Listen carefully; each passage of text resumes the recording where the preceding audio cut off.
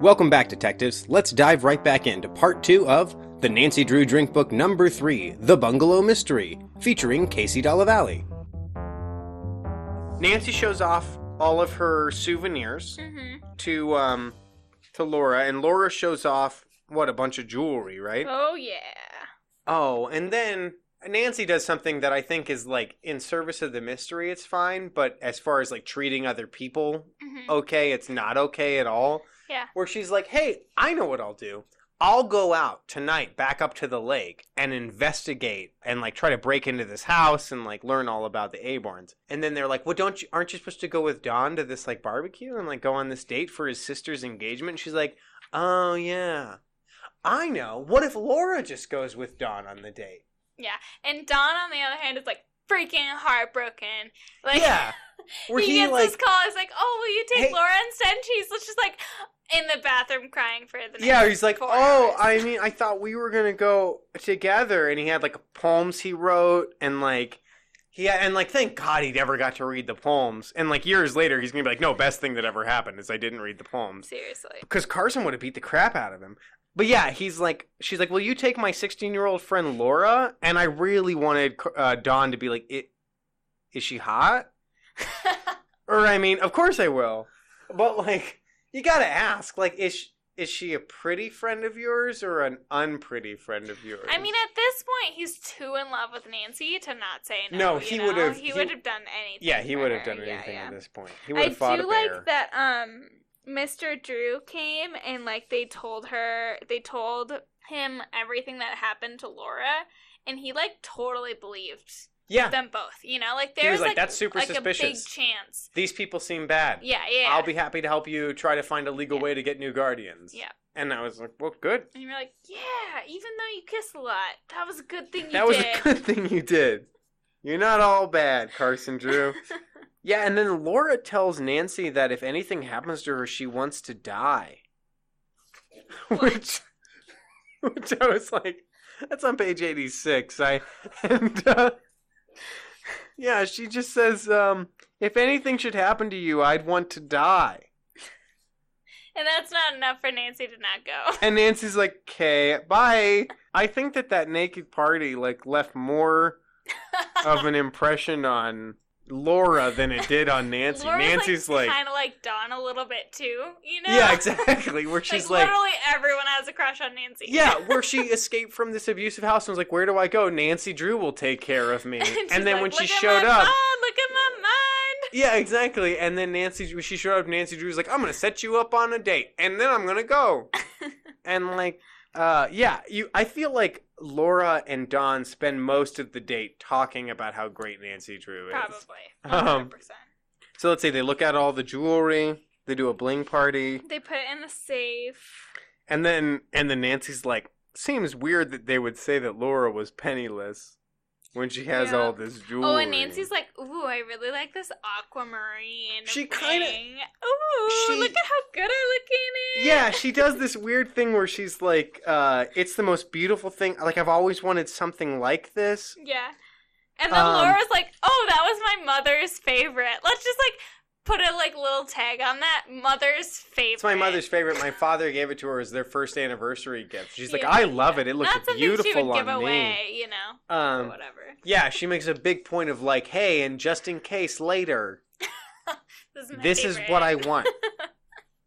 In case later. Yeah, and then they talk about how, it's confusing that she has all these jewels, and then people said that they were penniless, but then they also were like, but we have plenty of money to take care of her, but it's a huge burden. And I was like, yeah, because her jewels. They're bad criminals. Oh, yeah. And then Nancy Drew wears a green dress and goes out into the woods. Yeah, she does. To sneak around. Oh, yeah. Sleuthing. And then she's sleuthing. And then Jacob Aborn just chilling, and he's walking around, and she's following him like a sleuth does, and then he vanishes. Into the woods. Which is weird because later we find out he just disappeared. There wasn't any. I was like, oh yeah, there's gonna be a secret tunnel. There's gonna be something that he slipped into, but it literally wasn't. No, he disappeared. Yeah. He teleported away. Yeah. Like an Abra. Bam. Yeah, just gone. She walks up. She sees this sign at the. Oh, okay. So when she follows him, he leads her to a shack. That's where he disappears around eventually. the shack. Yeah. And well, she doesn't find that right away, right? Oh, she finds the sign first. He disappears, and then she's like, "Ooh, where'd he go?" The sign says "Private property, keep out danger." So she's like, "I'm gonna go in there," which I was like, "No." Yeah. Private property. Literally, like all the freaking time in this book, I'm like, Nancy, don't go in there. And when she goes into the shack, I think this is a great scene that I want to write and have directed in a movie where she's standing in this ramshackle shack and then turns around and Mr. Aborn is there and she's like, "What are you doing here?" And he's like, I know. What are you doing here? And she's like, "I was looking around." And he's like, "Me too." Or no, wasn't. And she's like, "What were you doing?" He's like, "I just hanging out." And they go back and forth and they're like, "Did you know Laura ran away?" And she's like, "Ran away?" And oh my gosh. Oscar winner right there. And he's like, yeah, yesterday. Do you know where she is? She's like, mm-mm. But they just stand awkwardly in the shack being like, well, why are you in the shack? No reason. Well, why are you in the shack? No reason. Should we leave? I'm not gonna. I well, like then that. I will. So to get to this point, right? Nancy loses him, and then she discovers this other house, right? Yes. And then she sees his footprints. Confused about the geography. There's bungalows along the lake. Well, this is not the bungalow. This is something This else. is a shack. They keep saying it's a shack. Yeah. This is their storage or something, okay. Right? And so she sees his footprints. And then she goes and looks around, does not try to hide herself. She just is walking around the house, looking into windows, and you're like, dude, Jacob Aborn was literally just here. He's here now. Here. He's here now. Why are you doing this? And then she turns around and he's right there, and she's shocked. And you're like, seriously? How are you surprised? You were following him. Yeah, I literally wrote, he's still here, dumbass. Yeah, but then they're just trying to BS each other when they're both in an empty shack. Is a great But why would you be here? And he's got a bundle of food. And why wouldn't he just knock her over right away and just... I don't know. There's lots of weird things like that. And then she's like, oh, I'm going to go hang out with these people I know called the Donnell family. Do you know them? And I'm like... And he looks... Maybe that was oh, my boyfriend's coming. Right. Well, yeah, it was one of those things of But anyway, he looks startled, then recovers, which I imagine be like, what? I mean, no, I don't know them. And, but no, he says he does know them. I don't know. Which makes sense, because he's supposed to be He's supposed to have live around there. He's a liar. Yeah. He is. You would think that would be an actor. Yeah, then an actor would be better. So I wrote, Nancy goes to the lake, Mr. Aborn is a sneaky creep at an old shack, and then Nancy decides to get a hotel room, because she's like, you know what I'll do, I'll just get a hotel room, and then come back here in the middle of the night to break in. Because that's smart. That's a smarter move. But fortunately, Nancy always carries an overnight case in her car trunk. It contained pajamas and a robe, 2 changes of clothing, toilet articles, and this time of year, a bathing suit. Oh, and I was like, she's well prepared. If I have water in my car, I'm like, dude, you are set. If there's an accident, people are going to be like, who has water? And I'm going to be like, I have half a water bottle. And I'm going to feel great about myself. I can't change a flat because I probably don't have all the tools in my car for that.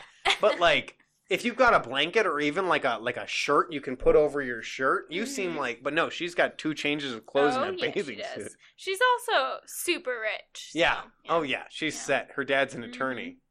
All those attorney kids. / private investigator. I really like how Nancy gets permission to break into the Dowd's house. She's like, I need to break. She calls home. And she contacts Laura, who's still at their house getting ready to go to this date. Right, yeah. And she's like, hey, Laura, you live at this house, right? And I'm like, no, she doesn't. She ran away. But she's like, I guess technically I do. It's my house. She's like, is it cool if I break in there and sneak around? And she's like, sure. She's like, great. Then I have your permission as a person who lives there to be in the house, so it's not illegal. I was like, that is not how it works. See, as a daughter of an attorney, she's covering all of her bases, right? But also, she's like a person who's the child of a surgeon trying to do surgery. No, you're wrong, don't. If I went to a friend And they were under 18. And I was like, not that I have any friends that are under 18. I can't think of a single person I know. Are you telling us something? That I have 16-year-old friends. No, but if you went to a minor and were like, hey, is it cool if I go into your parents' house and snoop around? And they were like, it's fine with me. Doesn't make it legal to do. Nope. They'll be like, I don't care what my kid told you. You can't be in here. But if you have a dad who is like one of the best attorneys in the country. That's true. Maybe. Why does she go to sunbathe on the beach? You know, because she's a lady. I guess. It just doesn't... And they gotta do those things. But it doesn't... They gotta do lady things. It doesn't do anything for the plot, but it takes a whole page of her the thing that's the plot thing about it is that somebody's watching her. So she's like having a nice time. She's gonna go sunbathe. And then there's like, oh, but she didn't know that 2 people were watching her. But Casey, she didn't know that they were watching her. That's the point. Then how is she, like, if she was like, hey, I bet if I go sunbathe, these dudes will come down and watch me do it, and then I can overhear them, then that's like a plot-driven thing where she's taking action to get clues by, like, tempting people to watch her sunbathe. Yeah. But this has nothing to do with it. She's like, I'm just gonna go sunbathe. I think it's like a setup, you know, that like these people were watching her and they were like, okay, she's settled for the night. Let's go do her risky business. Right, and she's like, speaking of risky business. She's like, I'm not done. I'm gonna eat this steak and baked potato. She does, yeah. She takes a nice cold swim in the lake and then has steak, a baked potato, and tossed salad. Mm-hmm. And then she's gonna go do some crazy shit. Then does some sleuthing. Yeah. If I'm wrong in suspecting Jacob Aborn of being dishonest, then I guess I better give up sleuthing. Yeah, you're not wrong. No. You're fine. And then I really like this, how she's at the hotel and this young redheaded man sees her across the dance hall and like approaches towards her to ask her to dance, and it's like she hastily went to her room, which just the heartbreak of being like, she's so pretty, and like, oh my god, I'm gonna go ask her to dance. Oh my god, I hope she says yes. And as you're halfway across the room, she's like, she sees you and is like, nope. Yep, and then nopes out to her room. Oh my god, never got over that. Nope. And then she says, romance and detective work won't mix tonight, Mm-hmm. which I nice that... I was like, whoa, like, if you weren't detecting, were you going to go for it, girl? Like, awesome, go Nancy. Yeah. Don't you have a date tonight? Oh, no, I pawned that off on one of my friends. Let's see. She breaks into that house. She climbs the trellis and breaks into So this is the real house. She breaks into the house that Laura broke out of. Yeah, she goes literally into Laura's room. And this is something that I just didn't get, right? Okay, so Nancy goes into Laura's room, right? She's like looting around, and then Jacob Aborn comes in, and she's like, oh shit, I gotta hide. And so she goes and hides in the closet, right? In the dresses section. Yeah, in the dresses. And she's wearing a dress. Right, but like Laura left yesterday. Like, why wouldn't they have... And so they proceed to start looting the room, trying to find the jewels, right? But, like, literally, why wouldn't they have done that, like the moment she left. Yeah, exactly. And also, like, did Laura unpack a closet full of clothes? In the one night she was there? That's fair. Like, why would she half have of night unpacked she was it there, all? right? Because she got there. Was like, this is weird. This is weird, I'm leaving. And didn't unpack. Yeah, anyway. But she hides E.T. style in the like closet, and then the person like looks over. But the thing is, like, it's just dresses. So I'm like, the dress with a face is a person. The one with legs, because you can hide your face, but the legs, you can't. Dead giveaway. Yeah, like, it's not like she's hiding in a bunch of stuffed animals or of like mannequins or something. No, she's in a closet full of clothes. I'm like, oh, the human body inside the clothes, dead giveaway. Yeah. But nope, the person like looks back and forth. It's a good thing she was wearing that green dress, right? She probably just like hid it. I was thinking it's the sort of thing where like you look at your watch and then you look away and then you're like, wait, I didn't even look at what time it was. Yeah. It's that where he's like, I'm gonna look in the closet, and then he looks away and like halfway down the hallway he's gonna be like, did I even look in the closet? What was in there? I don't know. I could have sworn there was a person in there. Oh, and he has quite a temper. Mr. Aborn does, yeah. He's but he doesn't see her. Nope. Because she's too sneaky. And when she looks at the room, this is a weird thing. When she gets out of the closet after Aborn's left, she looks at the room and she's like, the furnishings are a clue. It's a weird thing. She says, the feminine furnishings and good colonial pieces showed evidence of discerning taste. They did not fit the Aborn's character. Perhaps an interior decorator had planned it. One could believe from this room that the Aborns really wanted Laura, Nancy pondered. So, like, the room is nice enough that they're like, if they just... And I guess I kind of get that. Of, like, why would they buy her nice furniture if they just wanted to kidnap her and steal her jewels? Like, get her a cot. And I was like, that's actually some good mystery solving. I agree. Right there. Yeah. If it was, like, a good mystery writer, like Jean Le Carré, he would be like... The furnishings, like, he would talk about how nice the furnishings were, and then would say, like, one would be surprised that they would put such effort into furnishing the room. And then that would be the only clue. But here they really hammer it home. Oh, yeah. That, like, they didn't pick this furniture. These people aren't the Aborns. Yeah. Oh, my God. They're almost like they're some actors. So weird.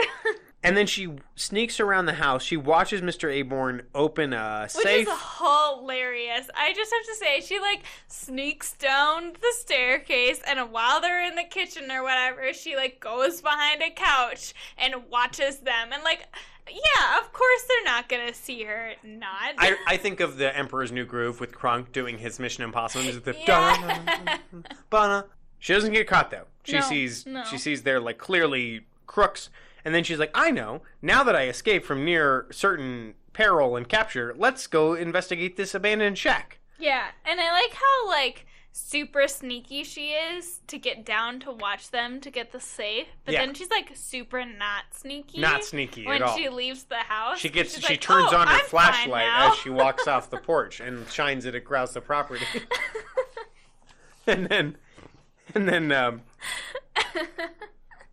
And then a sixth sense tells her that someone is in need of help inside the shack, which I'm like, whoa. Nancy Drew has psychic abilities now? Of course she's like, someone in there is in danger. She's Deanna Troi. So, empathic. I also like how she's like, oh, they were carrying packages to this shack. Because apparently, in that first scene where they came to this shack that we were talking about earlier, Mr. Aborn was carrying a package. And she's like, oh, maybe it's food. Like, for fucking what? Yeah, exactly. Like, why would he bring food to an abandoned shack? But that was her first thought. Then she goes to the shack. She breaks in. And then Nancy calls herself. She says, here comes Nancy Drew, housebreaker and spy. And I thought, at first I read that as homewrecker, which I'm really glad it's housebreaker.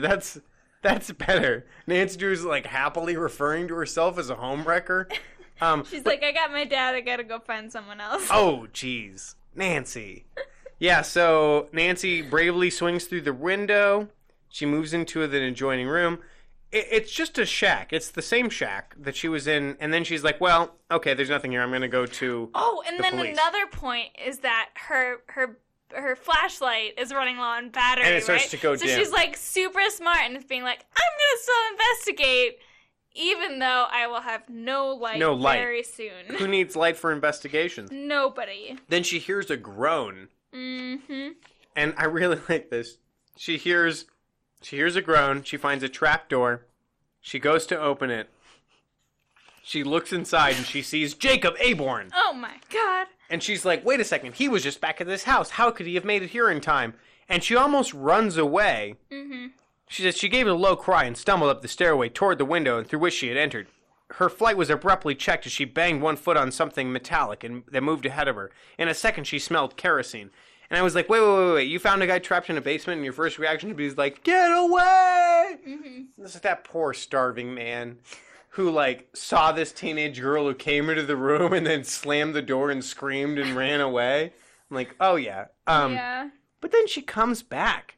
She does. I was really confused by this. I had to read it, like, another time 2 or 3 times. Yeah, definitely. Because I was like, what the fuck is Jacob Aborn doing here? She sees Jacob Aborn at the house. Yeah. She goes to the shack after he's gone to bed, and then she finds him at the shack. Mm-hmm. But then she's like, wait a second, but it looked like him, but he was, like, super gaunt and looked like he hadn't eaten in days and days and days. And I was like, oh, twin brother. Yeah, that's what I was thinking too. Twins or something. Yeah, totally. Because she had mentioned twins earlier. Right. She mentioned brothers, and I was like, oh, it's twins. Okay, so his shitty twin showed up. Yeah. But then she's gonna leave him, and then she's like, I'm gonna go back. Mm-hmm. So she goes back, and she finds the guy, and he's what? And I was like, oh, she's like, oh no, it looked just like him. Mm-hmm. But not exactly. Because apparently makeup and wigs don't do it that for good. You, yeah. But the resemblance is startling. And I was like, okay, so brothers, maybe not twins. Oh, and he was totally unconscious. That was the other thing. He's totally passed out. She could have just left him and he wouldn't have known anything. No. But she doesn't. No. So she's like, I must do something to revive the man. Yep. And get him away. What does she do? There was this sink in the room. Water. Oh, what a mean thing to do! He was chained up in a room with a sink, but the sink was too far away to get to. That's cruel. But they get the guy awake. Nancy gets Jacob Aborn, the real Jacob Aborn, one, and he tells him that he tells him about the story of Stumpy Dowd. Stumpy Dowd, I love that name. Stumpy Dowd. And so, apparently... Because, what criminal is going to go by Stumpy Dowd? No. Yeah, Stumpy. And he owns that name. But my favorite thing is the story of Stumpy Dowd, where the Aborns hired Mrs. Dowd as a housekeeper. Mm-hmm. And then one day when Mrs. Dowd was working, her husband, Stumpy, showed up and was really angry and abusive. And Mr. Aborn was like, hey, now, you can't speak to her like that. And then Stumpy Dowd knocked him unconscious and tied him in the basement of a shack. And was like, I'm going to steal your identity. Wow, Mrs. Aborn was there? And I don't know. Mrs. Aborn, I think, had already left to go visit her sick person. And, but yeah, the fact that he was like, hey, you can't talk to her like that in my house. And then the guy knocked him out. And when he woke up, was like, I'm going to steal your identity and kidnap your niece. That's a criminal that thinks good plan. And moves fast. Stumpy Dowd. So Nancy realizes that Stephen Dowd, alias Stumpy, used his talent as an actor and skill with makeup to fool people into thinking that he was Mr. Aborn. And then Nancy's like, and I wonder if this has something to do with my dad's embezzlement case. And I was like, yeah. Who would have thought? For sure it does. What? It's almost like her dad would have called her and been like, hey, have you had any cases? And she's like, oh, this weird girl I met with some, imposter parents. It would have been like... Because we almost drowned. Yeah. And his response would have been like, oh, I have an embezzlement case. I'm sure they're related. Let's touch base. Let's figure that out. She tries to get Stumpy... No, I'm sorry. She tries to get the real Mr. Aborn out of the basement. Free, yep. Mm-hmm. And she does, right? She does. And then a look of horror froze upon Mr. Aborn's face. Look out, Nancy! Yeah, and then Nancy gets clobbered. Yep. And wakes up chained up in the basement. Out. Which happens to Nancy a lot, just for the record. She gets clobbered. Like, literally every game that I ever played, at one point, somebody knocks you out. Yeah, definitely. Oh. An idea suddenly came to Nancy. She remembered that a detective who had called on her father a few months before had told her how it was possible to hold one's hands while being bound so as to slip the bonds later. He had given her a demonstration. If only I could remember the correct position. Nancy prayed fervently. When Dowd began to bind Nancy's wrist, she tried to follow the detective's instructions. As the rose cut into her flesh, it seemed to Nancy that she must have made a mistake. Certainly, there was little space between her wrists and the bonds. And now, just to make sure you won't get away, Stumpy muttered with a sneer. Okay, this detective is Fenton. Is Fenton Hardy. It has to be Fenton Hardy. Okay. The guy who's, trained his children how to be tied up and not get away. So I was like, okay, so clearly Fenton Hardy at one point was working with Carson Drew and taught Nancy Drew how to be tied up in a way where she would feel comfortable getting out. And I'm like, Nancy Drew was tied up by Fenton Hardy at some point. That or she took a class. She took a class in rope work. Yeah. Where he was the primary speaker. Yeah, where he was like, all right, so teen girl detectives, you're going to get tied up. Can I have a volunteer? First, I'm going to tie you up in a way that you can't get out of, but wish you could. Then I'm going to tie you up in a way where you can get out, and I wish you wouldn't. Fenton Hardy, class act. But yeah, I really like that part of their backstory, that at some point Fenton Hardy, I assume consensually, bound Nancy Drew. Mm-hmm. Yeah, it gets worse, folks. That was like Mary Sue number, 25? Which is like, and then like, I remember this thing from a long time ago. When a detective tied me up at my dad's house. Yeah, weird. And then, so she's tied up. The fake Stumpy Dowd has knocked out her and Mr. Aborn, chained them in the basement. And then he tells Mr. Aborn, as like the ultimate fuck you, not only did I steal all your money and stuff, but I sold your car. He's like, hey, that blue sedan, I sold it. And I took the money and I bought a nice fancy car. Fancy foreign car. And I'm like, ultimate jerk move. Like, even if you get out of this basement, I sold all your stuff. And that's where he gets most upset. Yeah. Jacob Aborn was so furious he almost choked after being told that his car was sold. You robber! You kidnapper! Robber first, kidnapper second. You've been chained up in a shack for days. You were like almost unconscious from malnutrition. And you're like, you sold my blue sedan? How dare you? Let's see. So he's like, all right, I'm going to leave you. You can think about all this stuff in the days ahead. Goodbye. And I was like, pussy murder. And he leaves them down there. And this is weird. Mr. Aborn finds out that Nancy knew where Laura was, but didn't tell him. And he says this very weird line. She's like, I hope you can know why I didn't tell you Laura was at my house. I was trying to keep her location as secret as possible. And he said, I see and I forgive you. Never having met you, Dowd's announcement gave me a momentary feeling of distrust in you. But that's gone now. And it's like, so it just wore off. Like, yeah. But she manages to, what? She's getting free. She's about to get free. She's real close. And then the lights go out. Oh, yeah. Because her flashlight was out of battery. Yeah, her flashlight was out of battery. And then it, like, jumps back to the Drew household for a chapter. Oh, yeah, because Laura comes back from her date with Don. And was it a nice date? I can't even... They had a really good time. And then Don is like, oh, certainly it was fun. Too bad Nancy wasn't with us. Too bad Nancy wasn't there. Where is Nancy? Is Nancy home? Is Nancy home? And then Laura's like, yeah, is Nancy home? Is Nancy home? And, yeah, they're like, no, she's decided to stay overnight up at Lake. And Hannah was like, oh, she's going to go, at nighttime, investigate the house. And they were like, what? They're like, you shouldn't have let her do that. She's like, oh, really? And they're like, maybe I never knew. They can't get a hold of her. They're like, what, is she at the hotel? And the hotel person, again, like a hotel in another reality, is like, let me check. She's not here. Who is this? And you're like, you ask who is this first. Yep. And if it's not, and then don't tell. Regardless, if somebody's staying at your hotel, don't just tell people that. Mr. Stallone? Yeah, 5th floor. Why? Wait, who is this? And then Don is looking out the window, and they're like, a car pulled into the driveway. Maybe it's Nancy. And he looks out the window, and he's like, it's a man.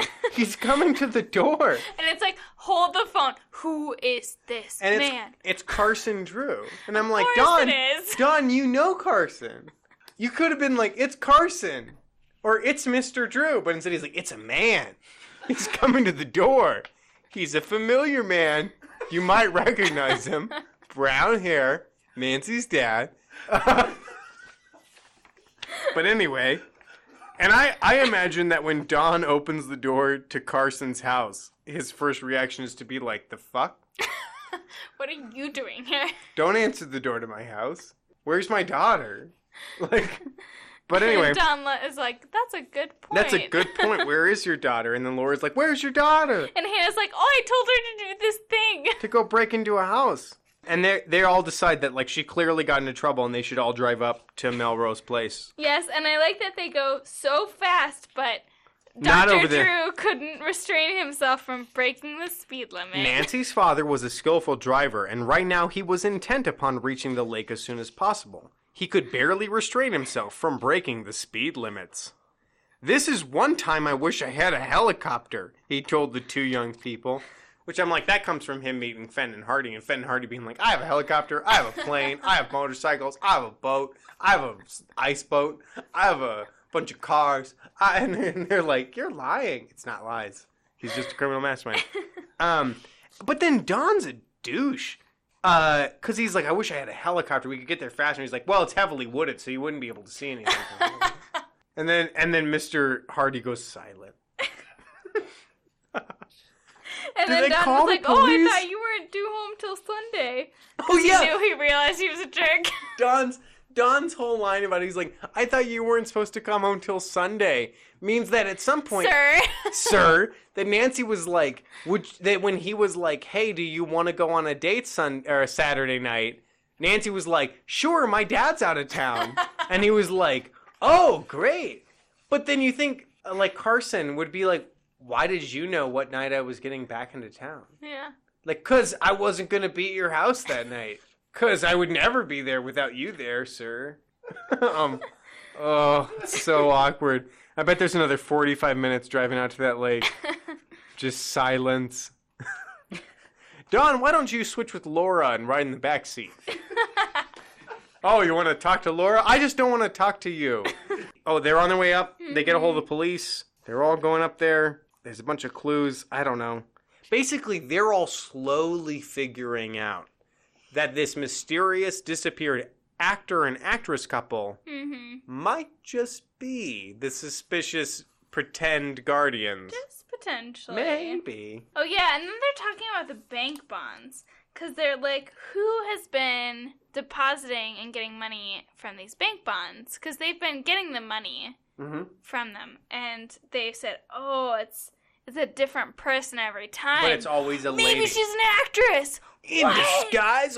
Mind blown. But then it cuts back to Nancy and Mr. Aborn trying to get out of the... And Mr. Aborn is just crying at this point, chained up in the basement. Because the guy sold his sedan. Like, I can't figure out why this is the thing that makes him panic so badly. Then she remembered the packet of matches in her shirt pocket. She took it out and lighted a match, which she struck in a crack in the wall.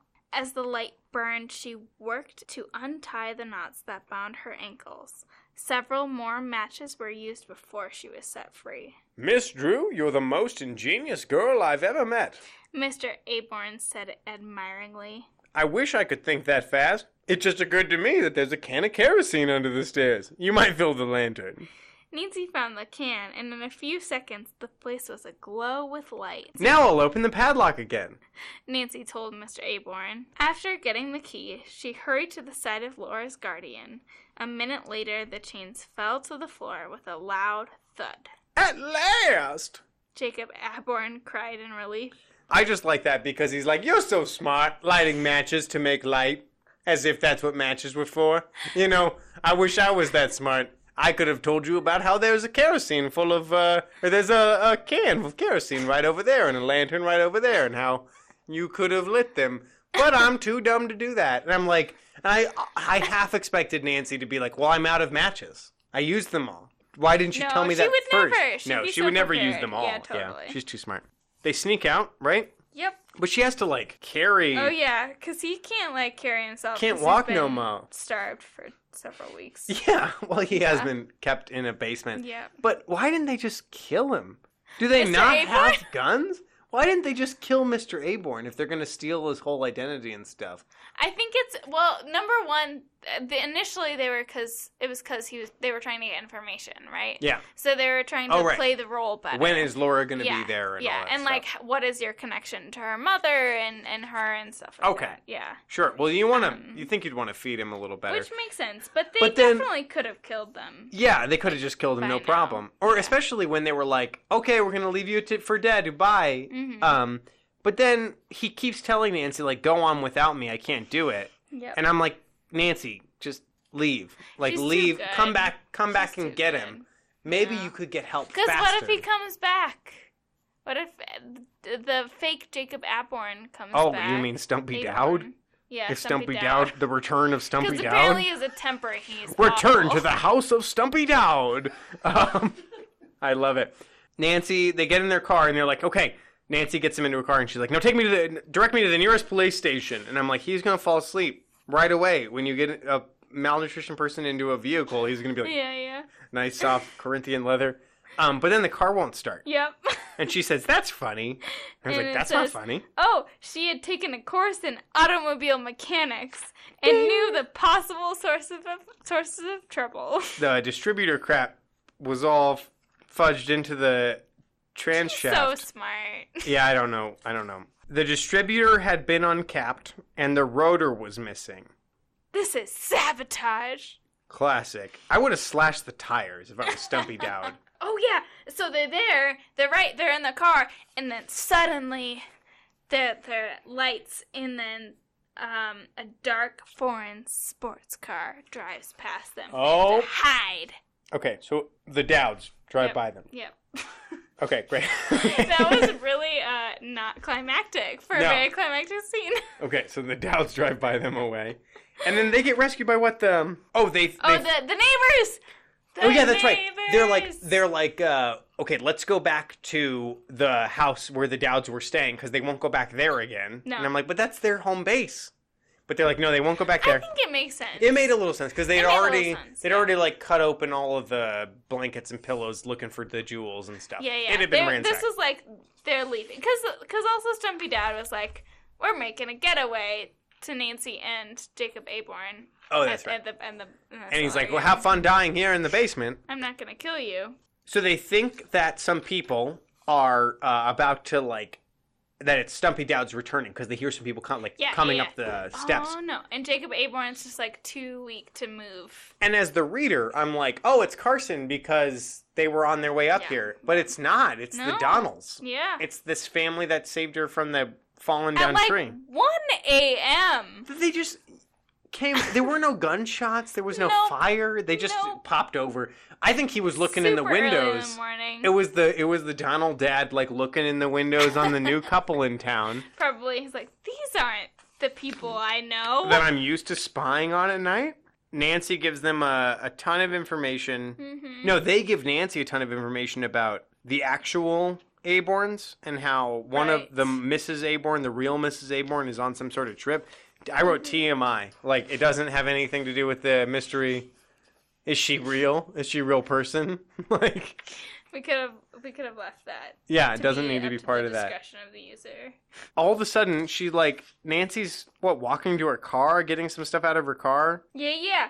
And she went to the front door to listen for Jim's car, because she's listening for Jim Donnell, who I guess is driving around looking for the foreign sports car. As she stood on the steps, her heart suddenly leaped. A tall figure stood behind a bush near the front steps. "Nancy?" a man's voice called. Nancy knew who it was. "Dad!" she cried out. Carson Drew leapt the steps and gave his daughter a resounding kiss. "Are you all right?" he whispered. You're so right. And I'm like, stop it. Stop now. I didn't realize. Why did he whisper? I imagine her like, "Are you okay?" Like, whispering passionately into her ear to, make sure she's okay. And then Laura runs out, and she's like, "We saw lights and heard voices. We thought it was the Abram. What's going on here, Nancy?" And I wrote, "And why'd your dad kiss you like that?" Just full on the mouth. His hand is low on your back. But anyway, everything's fine. No one talks more about it. I'm sure there's an awkward moment of silence where she's like, "This is my father." And they're like, "Your father?" But anyway, then Nancy gets a real good idea? Oh, this is my favorite, though. Almost unrelated, but Nancy walks inside with Dawn and Laura and saw that Mr. and Mrs. Donnell were helping Mr. Aborn up the stairs to his bedroom. Hearing voices, the guardian turned and looked at his ward and exclaimed, "Laura, dear, at last! I'd know you anywhere. You look just like your mother." "Mr. Aborn!" Laura cried out. She raced up the steps and gave her guardian a big kiss. And I was like, well, because she's learning from Nancy. This is how a teenage girl greets her father with a resounding kiss. Yeah, I like that, she's never met him. Doesn't know him from Stumpy Dowd, Yeah, that, immediately her intuition would probably be to distress him, right? Yeah, it's to kiss him on the mouth. Yeah, and then... and he was like, "Oh, geez," and then his heart stopped. Yep. Well, and he died. He was stressed.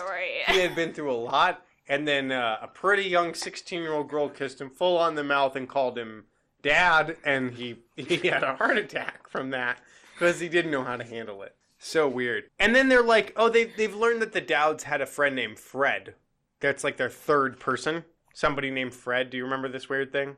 Yeah. And so... Oh, yeah, William Frednick. Yeah, because they're like, who rented that house? And they're like, nobody named Fred. Couldn't have been him. It's just a man named William Frednick. And you're like, maybe William Frednick is Fred. And everyone... And to like bring the connection all together, Fred was somebody that Mr. Drew had mentioned, right? Because like Nancy already knew that there was like a Fred in play. Yeah. And then she was like, oh, this is who the Fred is. It's William Frednick.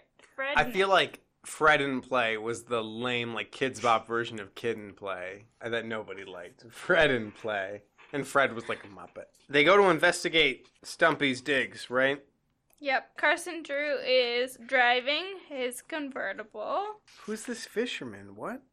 That really confused me. I had no idea what happened. Okay, like, I'm real confused. Is he part of the team? What's going on? They were like, so they head to Stumpy, the bungalow. Yeah, they go to the bungalow. They initially went to. It's Carson and Nancy and Dawn. And Dawn. Yeah. Because I imagine it's like Carson is like, Nancy, come on, let's go. And Dawn's like, I'll come too. And Carson was like, fine. Yeah, exactly. And so the three of them are like sneaking along the path, and they hear a noise, and they go. No, they're driving. They're Oh, that's like the other thing is so they're driving, and they like get really damn close to the bungalow, right? And then we'll cover the rest of the distance on foot. The lights are on, the car is making noises, but nobody will know we're here. Let's just like drive really close to the bungalow and go off. To the side. The book makes it very clear. It's 3 o'clock in the morning at this point. It's super early. So they get out of the car and they're like walking up towards the bungalow, and there's a snap of a twig, and they go to hide behind a bush, which I love the idea of 3 grown people trying to all hide behind the same bush. And then a fisherman walks by, and it's just like this normal conversation, which I thought was going to be some code or something, but it's like, hello, Sam. I hope the fish are biting well this morning. And it goes on. And I'm like, I expect one of them to be like, do you see those 3 fellows hiding over there in the shrubs? Wonder what they're up to. And like, as you're hiding very conspicuously, except Nancy, who's in a green dress. Actually, she's in a black cocktail dress at this point. I don't know. Oh, my dad's here. I gotta dress up. Yeah, my dad's here. I gotta put on this little black dress. They're gonna sneak around, and Nancy's like, I'm gonna look around this way. And Carson's like, I'm gonna look around this way. Wait, so... The fishermen didn't have anything to do with it. Nothing to do with nothing. They were just people. That was really confusing. 3 o'clock in the morning, walking through the woods to go fishing. You know, fishermen do that. Sure, maybe. Her dad's like, you be careful with Dawn. Sorry, because back up. Someone's up there, Nancy whispered. Maybe the fisherman alerted him. Mm-hmm. And then Carson's like, oh, let's circle the house. Yeah, they sneak up to the house. They think that Mr. Aborn has caught them, but it turns out to be a random fisherman. And then they're like... Maybe just that fisherman talking might have tipped them off. Let's sneak around. It's really weird. I had to read these 5 pages, a bunch of times. It was weird. It was all very weird. Yeah. It's like they're at the back of the house. Dawn and Nancy go around the right-hand side. Mm-hmm. Mr. Drew goes around the left-hand side. By the time they get around to where Mr. Drew is, he's unconscious. Yep. And they're like, oh shit, he got clobbered. Yep. And then Nancy's like, Stumpy Dowd, I bet. Which I think is a great line. Which made me think the fisherman alerted them. Yeah, I thought he was part of the plan because he was like, "Oh, these people are here," and then they're like, "Oh, we better go knock him out," and then like right away they knocked him out. But I don't think that they did. So. I don't know. I don't know. Something was dropped. So then they see some people leaving the bungalow carrying big suitcases, and they're like, "They must have the inheritance in that suitcase." What? They're the bearer bonds, I guess. Well, no, they talked about stealing Laura. Her jewels? No, because she also had an inheritance. Cash, bonds and treasuries. Yep. And so they get in the car. The crooks are load their suitcases into their own foreign black car, and they're riding away. And Nancy's driving. She's following them in the Drew sedan. Yep. I thought it was a convertible. Well, now it's a sedan. I think it's a sedan. I think it's Carson's car. that he drove up with Don and Laura. Anyway, it doesn't matter at all, folks. So there's a bunch of warnings, like there's a cliff coming, steep hills, slow down, and Nancy and her compatriots follow the rules, but the Dowds do not, and they go over the edge of a cliff. And I was like, oh, it's fake, right? Like they're actors. They probably put some dummies in the car. Yeah. It looks like a solid, and there's and they make the comment of they see a hand and a foot with a shoe on it sticking out of the window. And I was like, those are mannequins. But no, the car that they're following goes completely over the cliff because they were going too fast and Nancy was not going that fast. And then they somehow just easily shuffle down the cliff. Yeah, they scrabble. No problem. You just sort of scramble down the cliff. Yeah. And then when they get to the bottom, Mr. Drew and Don nodded and followed Nancy as she scrambled down the incline. Nancy, in the lead, gasped as she saw the body of a strange man. I was like, strange man? What does that mean? Apparently not the driver, who had been flung out of the car into a clump of bushes. She noticed gasoline spilling from the hole in the tank. Vaguely, she thought of fire and an explosion. Hurry, she urged. As the three drew closer, they saw a man's leg and a woman's high-heeled shoe protruding from beneath the left-hand side of the car. So I'm like, oh, mannequins. It's a fake thing. With frantic haste, Don and Mr. Drew dragged the man out, while Nancy tugged at the woman's body. Stumpy Dowd and his wife. Both were breathing, but unconscious. The victims, cut and badly bruised, were carried to a safe place on the grass. So they were really in a freaking massive car-off-of-a-cliff car crash. The ultimate penalty for being, I guess, the thieves of bearer bonds. Well, no, that's what happens when you break the rules of the road. Yep. And then she, sees that the suitcases are about to get blown up. And so she dives into the burning car to pull them out. Yeah. And when she finally gets them out, her dad tackles her to the ground. And I'm like, but she had it. She had it. And her dad's like, Nancy, are you mad? Those suitcases aren't worth your life. But she has it in her hands. She does. And it was a dumb thing she did, right? It was dumb. It did turn out to be dumb. She noticed before she went into the car to save the suitcases that oil was leaking, right? And that the car was very, very hot. Yes. I mean, it twisted metal. Yeah. Thought about fire. And she's like, oh, that's cool. I'm going to go get the suitcases. Just dive right in there. So it was a dumb thing that she did. And I get why her dad was mad. Yeah, her dad's like, don't. You could have burned your hands, Nancy. I need those hands. Sorry. It gets better, folks. And so he's like, Nancy, you might have been killed. And she realized, whoa, I'm like a cat with 9 lives. Yeah, I know. I'm like, you're like a cat. You're like a cat with 18 lives, maybe more. Oh, yeah, infinite. You should have died in the first chapter when that boat sank. But I like how when they ask about the suspicious, when they're like, the cops show up right away with an ambulance. And they're like, how did you show up? How did you know about this? And it's like, oh, a neighbor saw a car go off the cliff.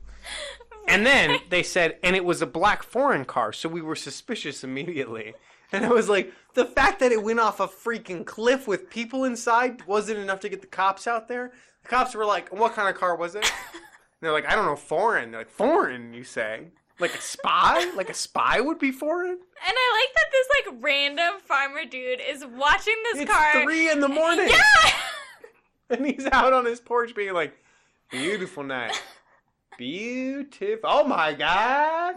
As a flaming foreign black, and you can spot it and be like, it's a foreign car. Maybe this happens pretty often, that they're just not cars. With foreign cars. Yeah, that cars go off this cliff and the farmer's just watching them as normal. Right. And because this time when he called the police, he's like, it was a foreign car, and they're like, and then they actually came. Yeah. Because you don't realize that at the bottom of that cliff there's 30 cars. There probably was. And you're like, oh, there goes another one.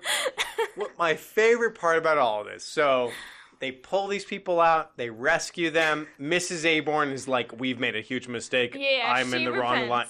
Yep. And Mr. Aborn is like, oh, phooey on you. And doesn't care at all.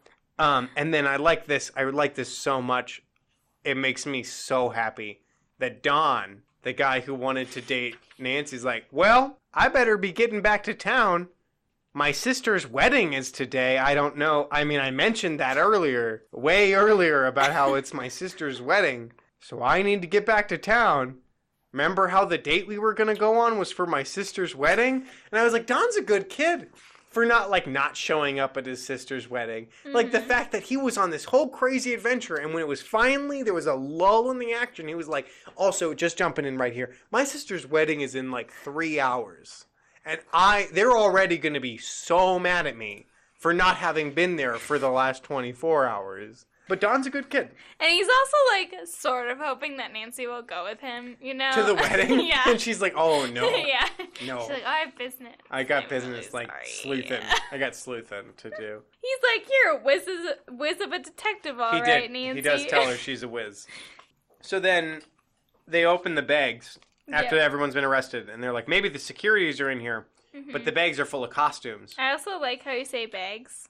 How I do? I say bags that way. Bags? Yeah, so I got made fun of a lot when I went to college in too. Colorado. In Minnesota, I got made fun of. You got made fun of in Minnesota? Oh, yeah. For bags? Yeah. All right. Well, have fun. For all the people in Ho Chi Minh City who listen to this show, which I know I haven't spoken to you, but, why? Why are you listening to this? God bless you. It's pronounced bags. The English word for a sack that you carry thing in, that's a bag. Bags. And the things that you eat that are round, they're called bagels. Bagels. Yeah. Yep. When you stab somebody, you stab them. Anyway, so the cops are they're like, well, these bags are full of costumes, and I guess we didn't get any of the securities. They're all burned up forever. Goodbye. And then she's like, wait. Maybe the bags have a false bottom. And the cop says, I should have thought of that. And I was like, yeah, you straight up should have thought of that. Shoulda. That's your whole job. Dum-dum. You need this 18-year-old lady to tell you that. Whatever. And so they open it up, and there's the treasury bonds. There's all of Mr. Aborn's riches, and then also Laura's inheritance. Yeah. Yep. And then all the other stolen from the nice and dog the bonds. Dog walker lady, the nice lady who wrote the check for the charity. Yep. The guy whose barbecue she never went to. Yep. All of that money. Yep. Oh, and there was a fourth man. Oh, what was that about? Yeah. Why? Because they did mention at the start that there were 2 people from the bank who must have been involved, who were on vacation. Yeah. Oh, that's right. Yeah. And they're like, and one of them was a character you never met, who did not appear in this book, who was also a criminal, and we got him. Yeah. And you're like, oh, and he was great. Scouting out Nancy's house because they knew that Laura had put the jewels in Nancy's safe.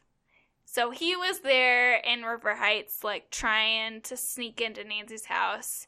But there was also another dude, which we didn't actually mention before, but he was actually driving the car, and he was the other bank.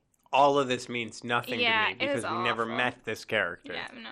But he was the one that was staying at the bungalow house. So initially, when they went to the bungalow house and had the Nikki party, that's true. They were staying in that third dude's house. Yeah, I don't know. There's just another weird moment where I can't find it in here. But there's a moment. So now they all go to have a little finishing, a case finishing party at the Drew household. Mm-hmm. And the weird thing about it is that, and I can't find the line in here, but I wrote it in my notes that everyone shows up and they all give each other kisses, but then Nancy kisses her dad, who is they're at the house together when everybody else arrives. So I'm like, why did you kiss? Stop kissing each other. And so anyway, everyone's there, and Mr. Aborn looks like a new man, and they make the comment that, and the real Mrs. Aborn is there, and they make the comment that, now, Jacob and I have a daughter to love. Mm-hmm. And I was like, Laura, who has known these people for 24 hours, should be like, hey, let's, love.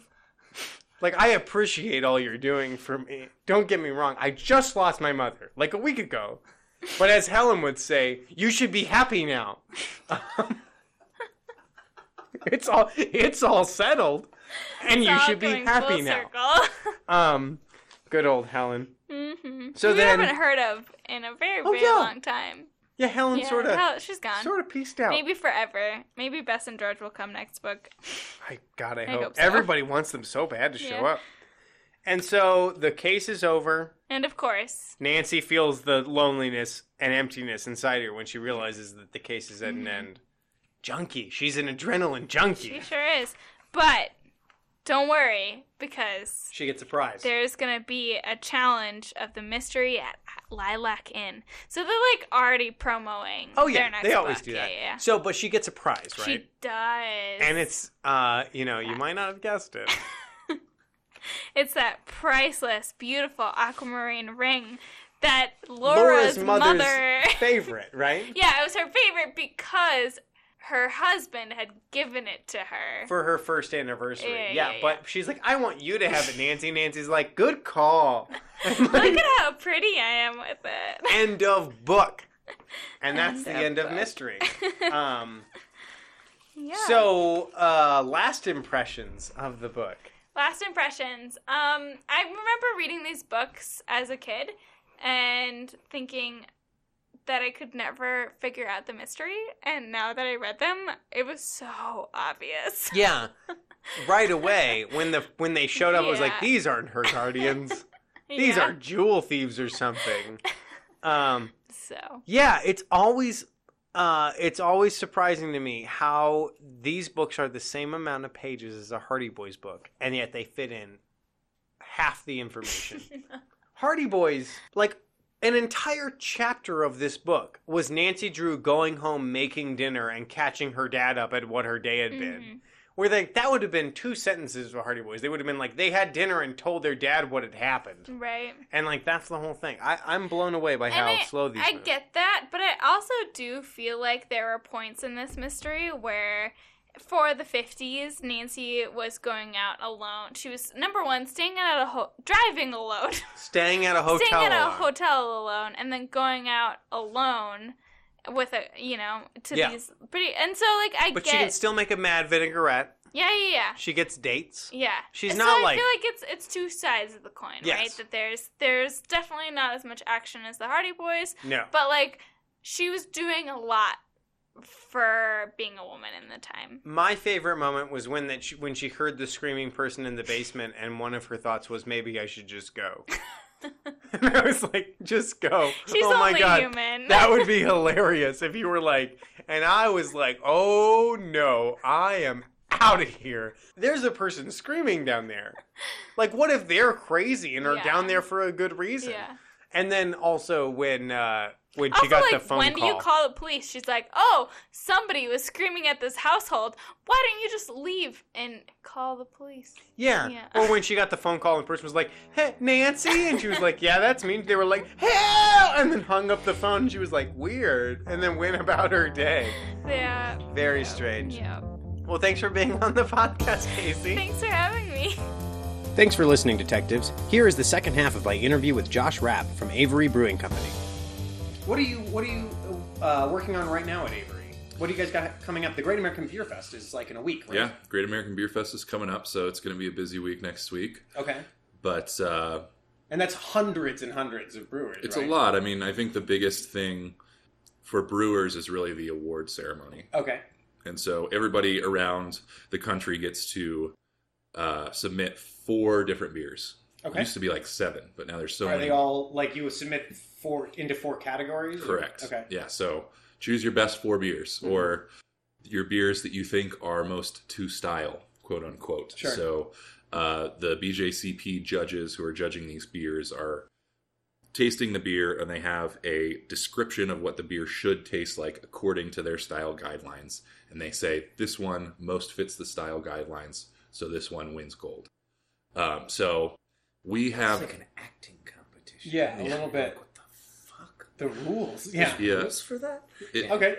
It does get a bit weird, and you sometimes don't know why you didn't win or why somebody else won, things like that. It's a bit of a crapshoot. It seems so objective when it's taste. Like, yep. Our last episode, we tasted this whiskey, and we read the flavor notes on it, and every single note we were like, I don't get this at all. Like, you know, it's delicious whiskey, but why did an AI generate these terms? Right. Like, I feel like sometimes with beer, you could just have an AI just generate beer flavor words, and I wouldn't.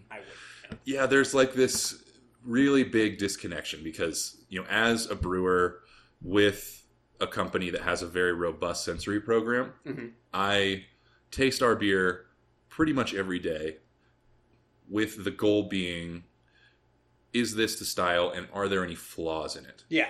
And most people, 99% of people who drink beer, have no idea.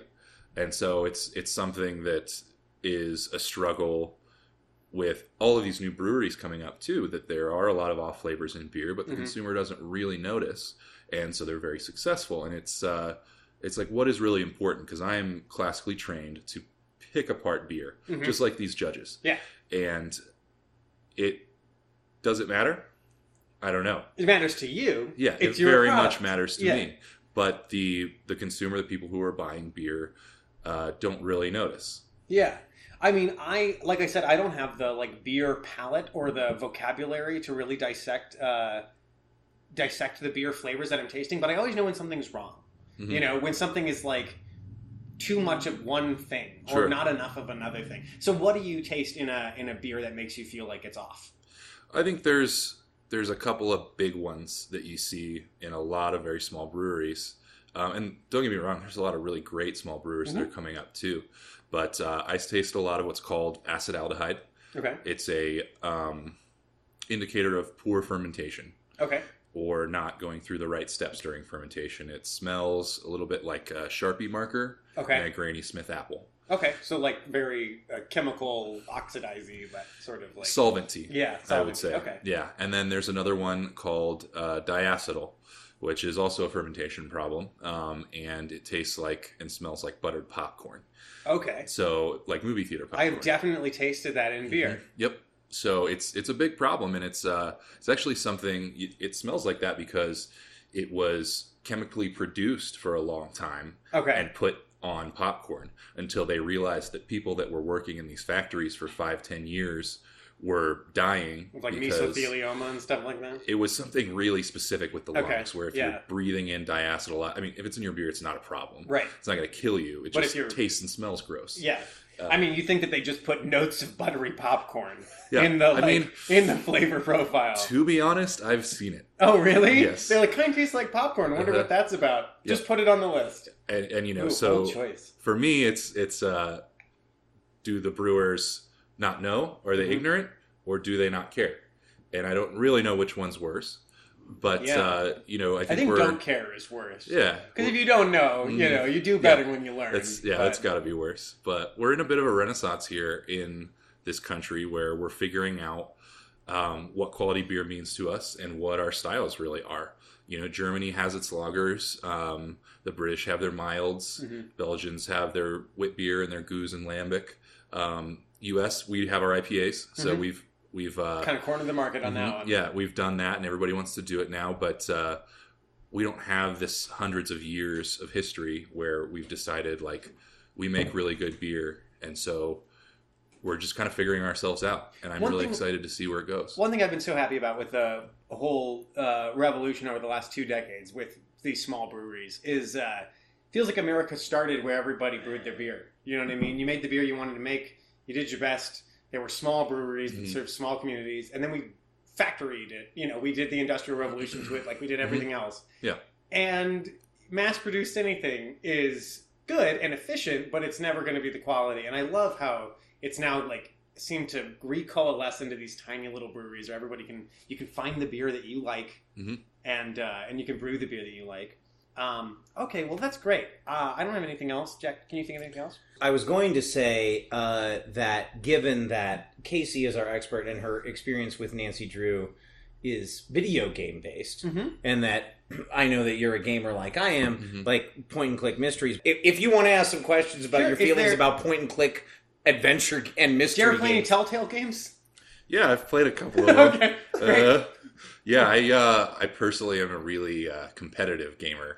Yeah, it doesn't lend itself well to the competitive mindset. So I would love to see a video game competition, like a Dota 2 competition, but that's literally who can tear through this Murder, She Wrote point and click game or this CSI Miami point and click computer game the fastest. Dude, but it seems like all you'd have to do is memorize it. Sure, I watch speedruns. Yeah, sometimes absolutely. It's really cool. You'd wanna randomize it where they wouldn't even know, and you'd be like, "Hey, it's this point and click Seinfeld video game that you didn't know existed."